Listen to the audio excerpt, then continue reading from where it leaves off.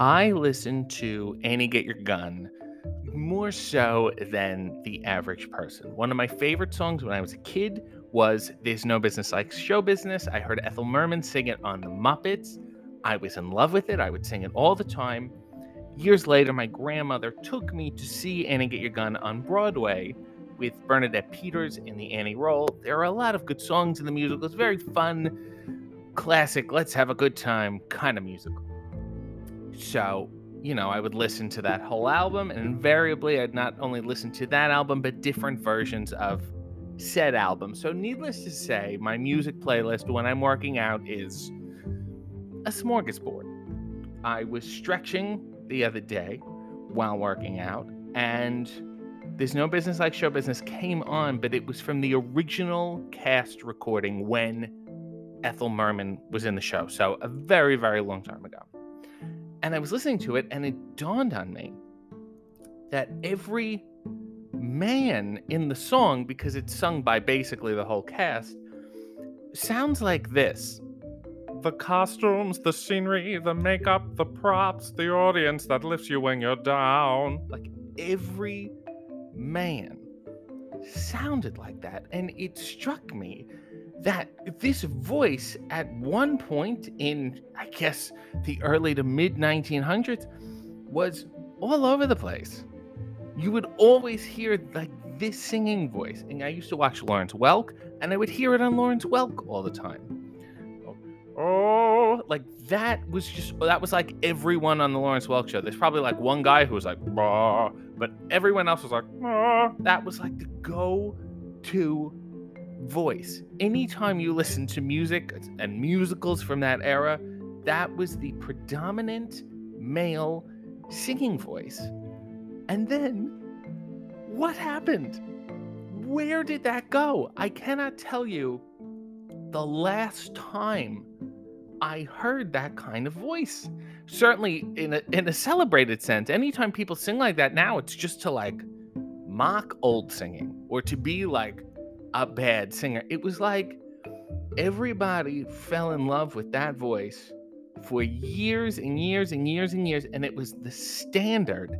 And then one day, everyone in music had a meeting and said, this is fucking stupid. Let's stop doing this. And it's not even like, it's a version of a voice. Like, I would say female voices are largely the same in the sense that obviously style changes and certain sounds change, but you can tell that it's the same kind of voice. And even then, the voices that have dwindled now, like opera voices, they're still obviously opera singers, classical music kind of things, jazz singers. You don't get this voice anymore. It was like a whole vocal species was completely wiped out without a trace. And I'm trying to piece together what happened. I think the last time I heard a voice like this, I was at a hockey game years ago, and somebody sang the national, "Oh, say, can you see?" And like, even then it was like, what? It wasn't even as good. It sounds like the voice is like a handsome frog.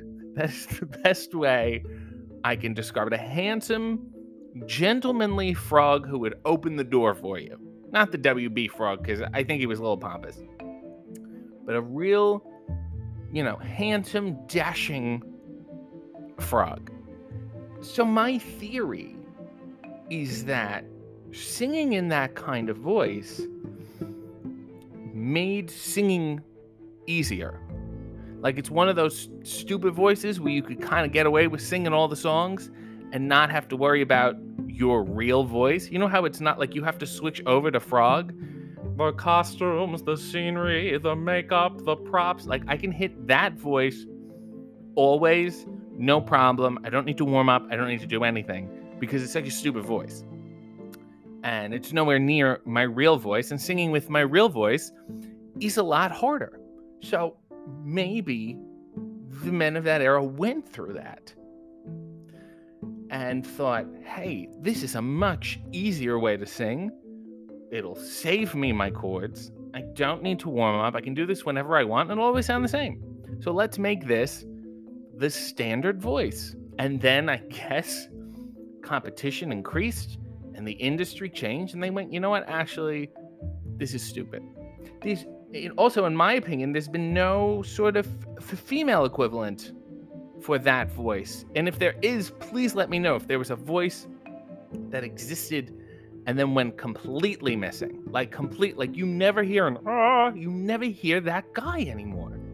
Ever. Maybe if there's like an Irish tenor at some sort of Legion Hall funeral, he may have, but that's, really a relic from a lost era. I don't think he's cutting any albums. It's that Lawrence Welk loved that sound.